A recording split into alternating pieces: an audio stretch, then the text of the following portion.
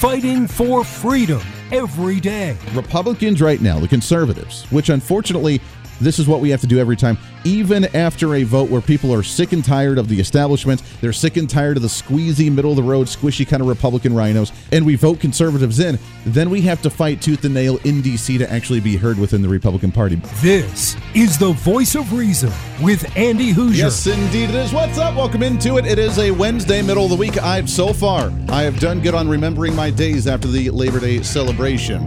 We've done our part so far. We'll see if we can maintain this record, this trend of not messing up at least the day that we're in. I don't know, because it's all kind of a blur to me at some point. So what's up? Welcome into it. It's wonderful to have you along for the ride today, broadcasting live out of the heart of the nation here in Wichita, Kansas on our flagship radio station. But we are all over the country on multiple radio stations and TV and live streaming and podcasting, however you watch or listen to the show. We would love to hear from you. Great to have you aboard your Millennial General reporting for duty, like we do every single day. Programming note to you, by the way, as we talk about all the media outlets that we're on with this program. I will be on, for the very first time, we will be making our debut inaugural appearance on Newsmax on Friday. Yeah, I know, right? So we'll have more information on that here in the next day or so. Stay tuned in for that. But yes, we will be broadcasting on Newsmax, and really excited about that appearance here in a couple of days. Big show lined up for you today, as usual. Bottom of the hour, we have Congressman Ron Estes from the 4th District of Kansas. Now, I have to clarify and just put this out there beforehand. We sat down and did this interview about a week ago, maybe over a week ago, during the session before the returning of Congress to Washington, D.C., before they actually got up there to start doing their deal like they did as of, yesterday. So we chatted with him while he was back in the district, talking about when they return, which is now, what the budget conversation will look like, as Congressman Ron Estes is on the Ways and Means Committee, which means they are heading up a lot of the budgetary and taxes and spending and all these other programs in the federal budget that we probably won't see by the end of this month. But we sat down to pick his brain on what it could look like with the conversation. So, and I realized that we never actually played the interview on this program. In fact, we did it when we had filled in for the Todd Starnes radio program a week or so ago and aired it there, but we have not aired it on our own program. So I want to air it for you here to give you an opportunity to hear it. And now that the conversations are really happening, what were we expecting going into those conversations for the federal budget that probably won't end at the end of September like they're supposed to, but will lead to a continuing resolution into January. So we have that interview we'll play here in just a little bit. Big news today, though. Holy cow, because apparently someone's getting a little anxious. What's trending today? So Kamala Harris, who, as you know, every time she steps out and tries to make a statement, makes a fool out of herself and looks really, really dumb, and people don't like her and her poll ratings go down.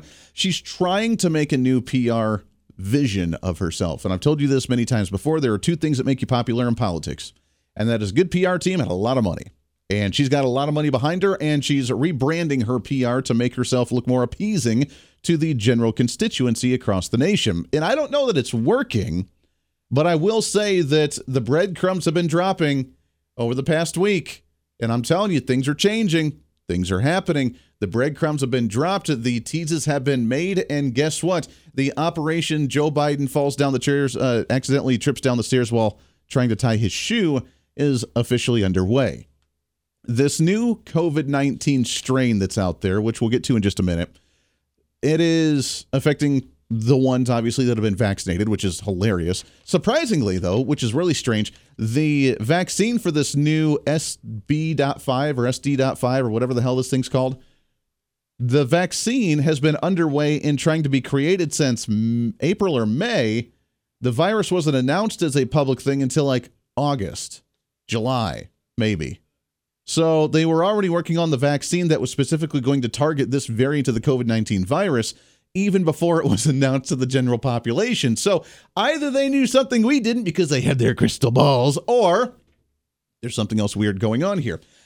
That leads into the conspiracy theory. Put on the tinfoil hat for just a moment and ponder with me for just a moment. Joe Biden has COVID. Joe Biden out and about doing his thing, but does not have COVID as of yet. But more than likely, the fact that he is with his wife and is 81 years old and is not doing the best in health, especially mentally and cognitively, means that he could be hit with it anytime soon. Now, again, I want to put this into comparison here because this new strain of the COVID-19 virus gives you a sore throat, and the sniffles. And a runny nose. That's literally the definition of it. Our local health departments across the country and right here in Kansas where I'm at, according to the news report, said that it gives you cold-like symptoms with a runny nose and sore throat, which means obviously we need to run out, panic, and go get the next vaccine because we will probably die unless we actually get that. So that being said, they're very scared about it. They need to push the vaccines again, and Joe Biden will get it eventually, having Joe Biden by his side, which means with that coming up, with Kamala Harris trying to make her ends meet, and with a new budget conversation, the transition has begun. The breadcrumbs have been laid, and now with her interview that she sat down with, has made it very clear that she is prepared to be the next president of the United States. Questions about the president's age often go hand in hand with questions about how you would step in the role, if necessary. Do you feel prepared for that possibility? And serving as vice president prepared you for that job? Yes. Yes, there it is. Boom. Are you prepared for it? Yes, I am. Oh, can you elaborate, please, Vice President Kamala Harris? Which, by the way, as you listen to this, I know that her voice is really one of those very annoying, screeching, kind of annoying voices that just make your ears bleed a little bit, kind of like Hillary Clinton, kind of like Alexandria Ocasio-Cortez. And I'm not just saying that because they're females. My voice probably isn't the most appealing to some individuals either, but could you imagine listening to that daily as the president of the United States? Come on, ma'am. And how would you describe that process?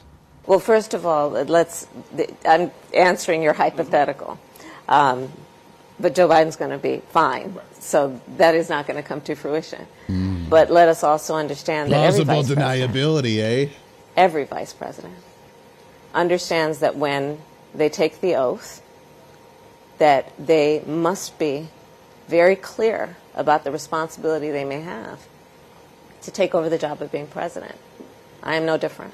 I am no different. I am prepared. I have not been prepared the entire 3-year reign as vice president, but I am prepared now. The same time the virus hits, the same time Democrats are stagnant on the economy when they're getting low approval numbers, which are not turning out well for them on the campaign trail for the 13 million jobs created, for the great economy that they've created for all individuals across this nation, for the student loan program that they weren't able to complete before with the student loan forgiveness program, with the social programs that they so desperately want to push through that they have not been able to do so. She's already unpopular. He's cognitively not able to continue to do what he's doing. This is the perfect time for that transition. Let's back it up a little bit before that, though. On the first time he asked her that question, which, by the way, this is hat tip to Fox News for this audio. On the very first time he asked her about stepping into the role as potential president of the United States. One issue for voters in the upcoming election is President Biden's age. An AP poll recently showed that 77% of Americans and 69% of Democrats believe he's too old for a second term. Do you think he's ready to serve as president until he's 86? As somebody who works with him, have you seen changes in recent years? First of all, let me say that our president has been an extraordinary leader who has accomplished things that previous presidents hoped and dreamed and promised they would do and did not achieve. You remember that whole thing about Infrastructure Week? Joe Biden, under his leadership and because of his leadership, passed the most substantial infrastructure law in recent American history, which is transformative in terms of what it is currently in the process of doing to build back up America's infrastructure, whether it be roads and bridges or ensuring that all families have access to affordable high-speed internet. Yeah, okay, we get the point. Go down the entire list. And she doesn't actually answer the question in that one, but it is convenient that she kind of talks about it as almost like the obituary of him, kind of all the past tense. Look at everything that he did. He was such a great president. He was wonderful. Oh, what a great president. He completed more than any other president before him. But yes, I'm totally ready because that's what vice presidents do, is their duty, and I am totally prepared to step into that seat. I'm telling you, Operation Joe Biden fall down the stairs while trying to tie his shoe is officially underway. Why? Because this is the perfect time for them to do it. We have budget talks that are in the works that are supposed to be done by the end of September, that it won't be done by September, so they do the continuing resolution until the end of December while we're on holiday and we're not wanting to pay attention to politics, and they can slip on another massive omnibus package. Along with that, as we said before, and I don't want to beat the dead horse and say the same thing over again, is that we have a $2 trillion increase in that budget, meaning that our new norm of reasonable spending, quote unquote, for our radio listeners. Our normal level of spending will be the exact same level of what we did during the COVID-19 pandemic. The massive the massive social programs, the expansion of the unemployment program, the massive expansion of the SNAP program and the food stamps, the universal basic income. I mean, the child tax credits, because that's exactly what they were. Andy, what do you mean? Well, it wasn't a child tax credit because they were paying it to anyone that had kids, not just the ones who made enough income to qualify for that tax credit. It was for everybody. So it was not a child tax credit. It was a universal basic income. The Green New Deal, which they kind of sort of got with the infrastructure bill and with the Inflation Reduction Act that did nothing to actually solve inflation, as you can see with the 15 to 20% inflation we've seen over the past 3 years. None of that was actually completed to the full extent of what they wanted. And they're angry about that. And to them, they see the writing on the wall. They see Donald Trump, who is still leading in the polls by near 60 to 70% of Republican support, even with 4 indictments under his belt and being taken off of the campaign trail during the Super Tuesday primary election season coming up in February, March, and April. And he's not losing any support. They are under the scrutiny to where even if they did, and I'm saying this is the theoreticals out there, even if they did try to rig the elections last time, they're under scrutiny and complete microscopes now to where they're not able to do the same thing they did last time. And they realize that even if they lose the elections next year, it won't matter if they get their agenda done now. Democrats have been extremely smart on this for decades, for really their entire existence as a Democrat political party, because they realize that even though they do something that's extremely unpopular, extremely unconstitutional, and extremely against every value of America, that we get angry, we vote them out for a session or two, they come back and they take over because the pendulum constantly swings, and Republicans are really good at screwing stuff up ourselves as well. And we're scared of our own shadow, so we end up doing really bad things because we're fearful of losing support instead of actually just doing what we stand for. Democrats realize even if they lose for a couple sessions, they'll be back. But the programs that they created will never go away. They will never disappear. Why do we do now this SAVE Act for the student loans? Because they didn't get a full-on write-off of the student loan program and bail everybody out, so they had to create a program. Now they want the full program back in action. So they can go to the campaign trail and say, look what we did. And even if it wasn't unpopular, and if they didn't get all the support and they lose the election, oh, well, it's still there. We'll come back next time. We'll continue it on. The new fresh start, the new starting line for their agenda to move forward next time. They're talking about capping out this $2 trillion budget and then obviously asking for more money as we go into later next year again. Well, we can't pay our bills. We've run out of money. We need to do a debt ceiling increase again or just remove it altogether. They're not done with the agenda. And Joe Biden hasn't done it because while he's on the campaign trail saying that everything's great, it's not great, and the polls show it, and the people recognize it. So the smart move for them is to slide him out, bring the unpopular person in to get all the baggage and the dirt for what they're about to do, and then move forward with a new candidate in 2024 with a fresh start for the Democrat Party. It's a brilliant plan, honestly, and they're doing it all under the facade of COVID-19 again. This is the Voice of Reason with Andy Hoosier.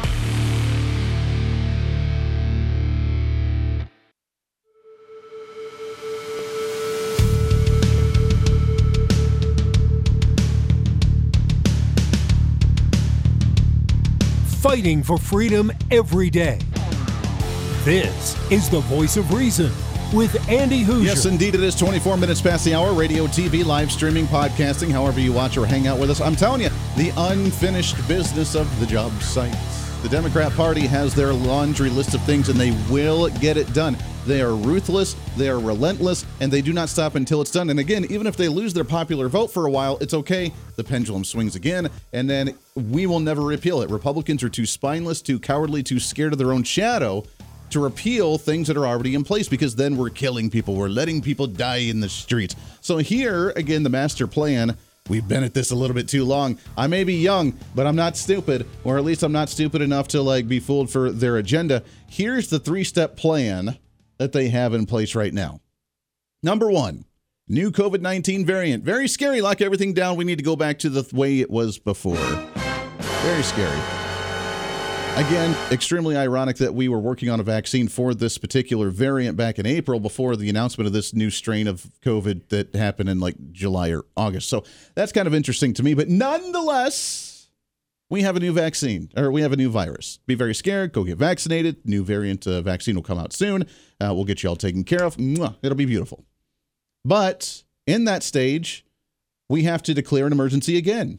According to I'm in Kansas, so I'm going to give this number because this is the only one that I've heard so far, that apparently case numbers are up 15%. Now, that doesn't include deaths. That doesn't include hospitalizations, just case numbers because of runny noses and sore throats that are cold-like symptoms at a time of the fall when the kids are back in school and things are starting to cool down and we're getting to allergy and cold season. How ironic is that? But nonetheless, we got to lock things down. It's very scary. It could be another strain. Got to lock things down again. When they lock things down again is when they can start declaring for the emergency declaration. If we're under an emergency declaration again, they can finish off the social programs they started in round number 1 they didn't get to during the first lockdowns. Again, you can call it conspiracy. I call it political angling, because this is how politics works and how Washington, D.C. works, and especially how the elites work when they really, really, really want to get something done. So once they declare that emergency again, then, oh, you know what? Then it's totally justified to do a student loan forgiveness program they tried to do before, but they did it after the declaration was over. So now they have a new one. Poof, we got to do that. Got to put back in the child tax credits. I mean, the universal basic income. Because, well, everybody can just start getting a monthly paycheck again. We can put in the Green New Deal. It's easier if you just work from home, and we need to be environmentally sound. And even though you're not on the road, we again then need to put on all the electricity in your home because you're not charging your vehicles now. So now you need to charge your gas stoves or something. The plan. So step 1, do the lockdown, be very scared. It's new virus. Go get the vaccine. Number 2, Biden, who he said early on, even before he got elected, was that he would step down if he ever has a medical issue. He has a medical issue. The COVID's really kind of kicking his butt. He's not really feeling well. He's getting up there in age. I got to go ahead and step down. Kamala, the extremely unpopular vice president of the United States, waltzes right in for the last year of the session. We have Gavin Newsom, Michelle Obama, whoever's going to rise to the top on the Democrat Party for the 2024 election. But Kamala, who's already extremely unpopular, trying to rebrand herself to be the useful idiot for the Democrat side, comes in, does the lockdowns, declares the emergency, and rams through the agenda. Because then she can go to the wayside. She completed her mission. Every useful person on the Democrat side has their purpose. Adam Schiff had his purpose. We have the lawyers right now going after Trump that had their purpose. Kamala has hers. She rams down that social programs, the expansion of the budget, not just the $2 trillion that we're going to see for our normal budget, but beyond that. Again, they've already allotted $2 trillion for next year. What's to say they just borrow into that one? And then they ram it through. And we see all the programs that they've ever wanted to come to fruition, and Republicans won't stop it. Because, again, if you stop it, then you're harming people that are being hurt by another lockdown, because economically we can't take it after the great reprise, the great recovery that the Biden administration actually did. Again, it's a master plan. Stupid, but it's a master plan. This is the Voice of Reason with Andy Hoosier.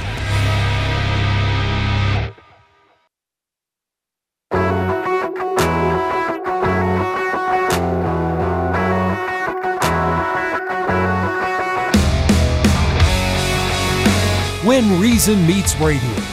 This is the Voice of Reason with Andy Hoosier. Yes, indeed it is. Welcome back into it on the home stretch here. Last half hour, man. It flies right on by. I always appreciate you hanging out and listening to my crazy theories about how the world works here on the show. Always fun to have you with us doing it as well. Trying to cram that 10 pounds reason into that 5-pound bag. Trying to rebrand the millennial generation, one radio listener at a time. Looking at, by the way, the schools. I'm telling you, Andy, this is crazy. It's not going to happen again. It's just a cold, right? That's a good question we saw on the feed was how many cases of the colds or flus are there out there right now? That's a good question. I don't know because a lot of people don't report them.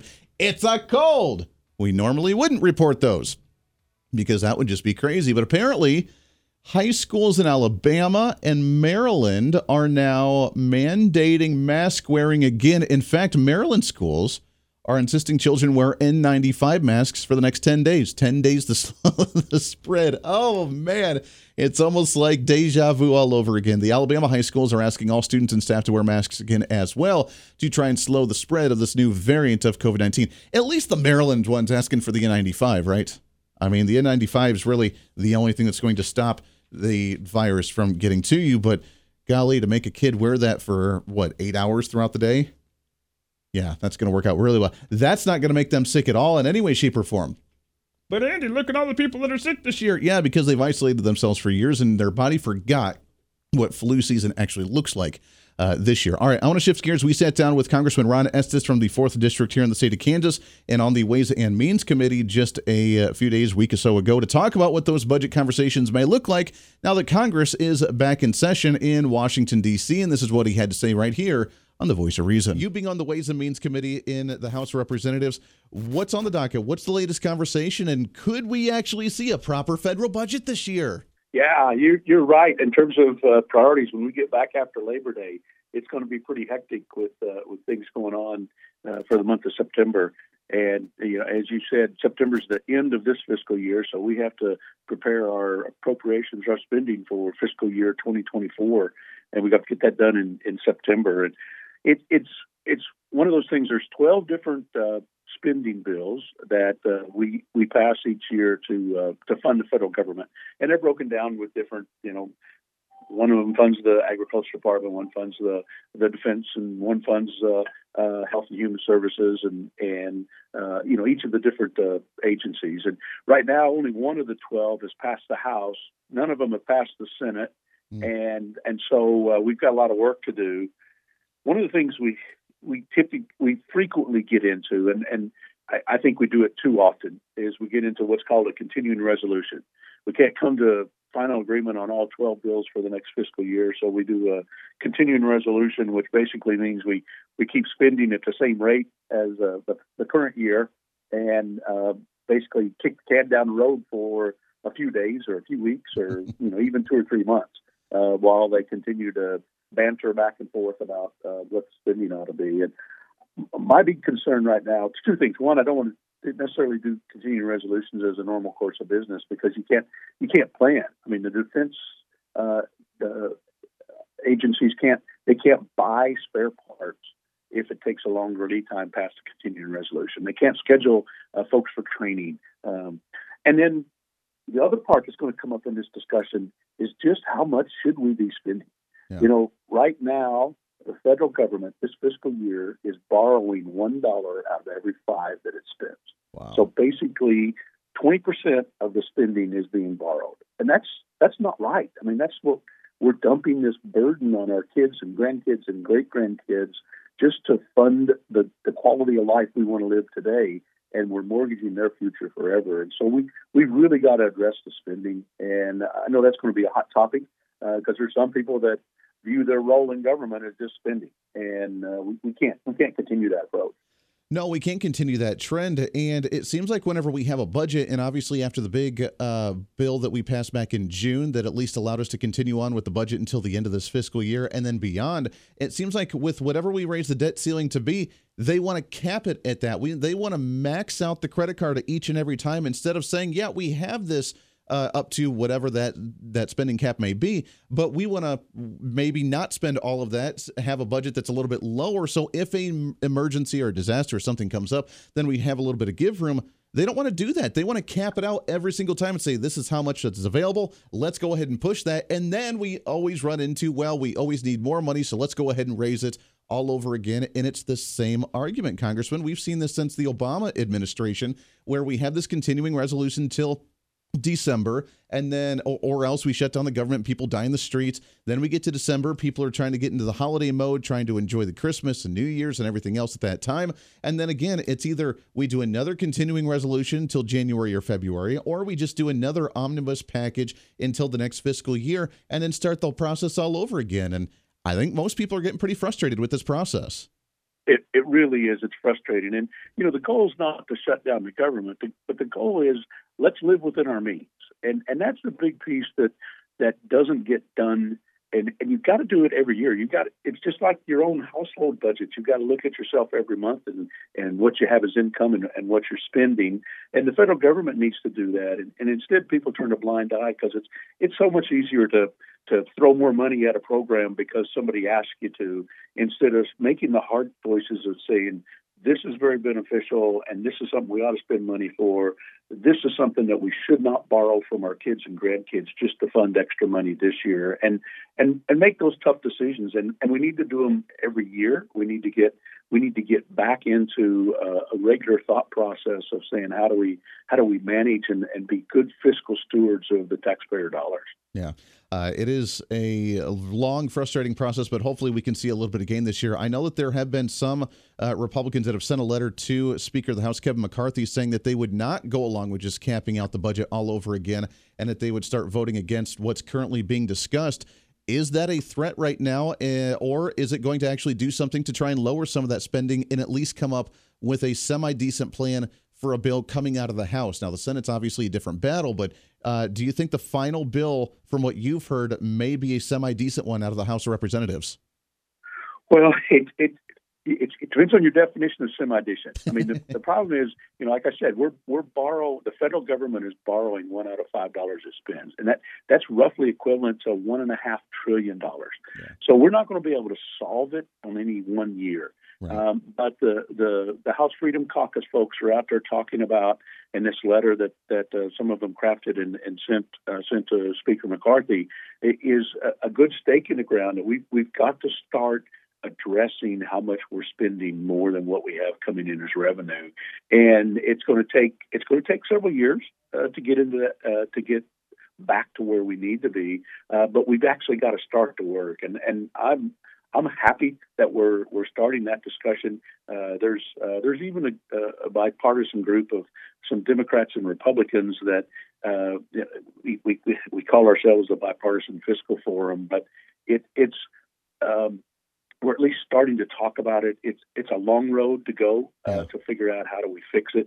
But the discussion has to start, and we've got to start. And now's as good a time as any. I mean, 10 years would have been a better time, but now's as good a time as any to actually at least start the process. We got to start somewhere. We can't go down halfway down the road unless we actually start that journey from the beginning. We're talking with Congressman Ron Estes from the 4th District here in the state of Kansas, my congressman in the great state of Kansas. Let's talk about the economy for a second as a whole. We see the Biden administration out there on the campaign trail running campaign ads all over the country. Now that he's announced that he's also sinking in $25 million into TV ads in some pretty big swing states, including Wisconsin, where we're seeing the presidential debate this week as well for the Republican side, talking about how great the economy is with this 13 million jobs that's added and how inflation's come down and how wonderful things are. And why in the world do I see such low poll ratings and approval ratings for my economy when I've solved the issue and I've been the Gandalf riding on his great white horse coming in to save the day? Congressman, I think that people are a bit smarter than that, aren't they? Because gas prices are over $4 right now. Mortgage rates just hit over 7% across the nation, which is going to kill the real estate market, or at least damage it pretty decently right now. We didn't create 13 million jobs. And oh, by the way, we're floating between 15 to 20% inflation overall for the past 3 years under the Biden administration.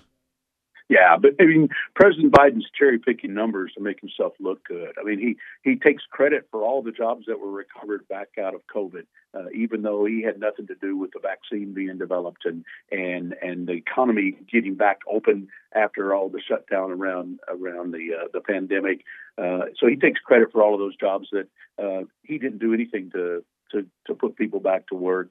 I mean, he cherry picks the inflation numbers and he says, well, just look at this 1 month's number. And, it's down a whole lot more from what the one number was a year ago. But what he doesn't tell you is that since he's been in office, inflation costs have gone up over 16% on average on everything from groceries to gas to your rent and car payments. And that's the equivalent of 2 months' pay.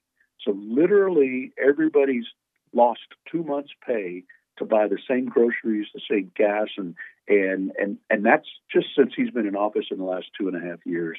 Gasoline prices are up even more than that. I mean, they're up 34% since he came into office. He tries to blame Putin for that, but if you look at what the gas prices were, they were up as high before Putin invaded, and now they've come back down from Putin's invasion, and they're still high because of President Biden and his attack on fossil fuel and America having a strong energy policy. And so people are feeling the pinch. They're feeling how much it costs to buy back to school clothes and supplies, to buy groceries and feed their family. We're seeing it with interest rates. You can't buy a house now because of the interest rates have gotten so high. Your monthly mortgage payments are double from what they were a year and a half ago, and it's all because of Biden economics and the things that he's causing, the high prices and taking money out of people's pocketbooks.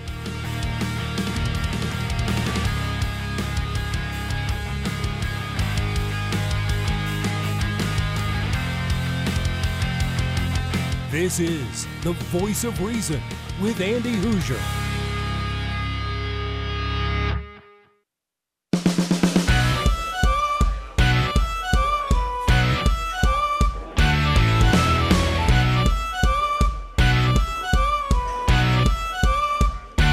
Fighting for freedom every day.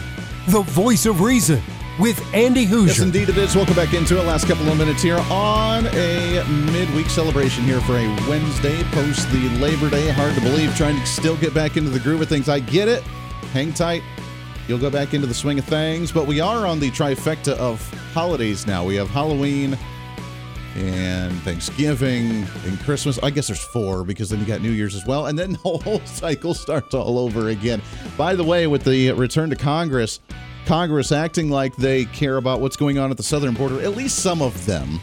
We have the budget crisis, we have the farm bill crisis, but then we also have the crisis at the border right now where Bidens are like, these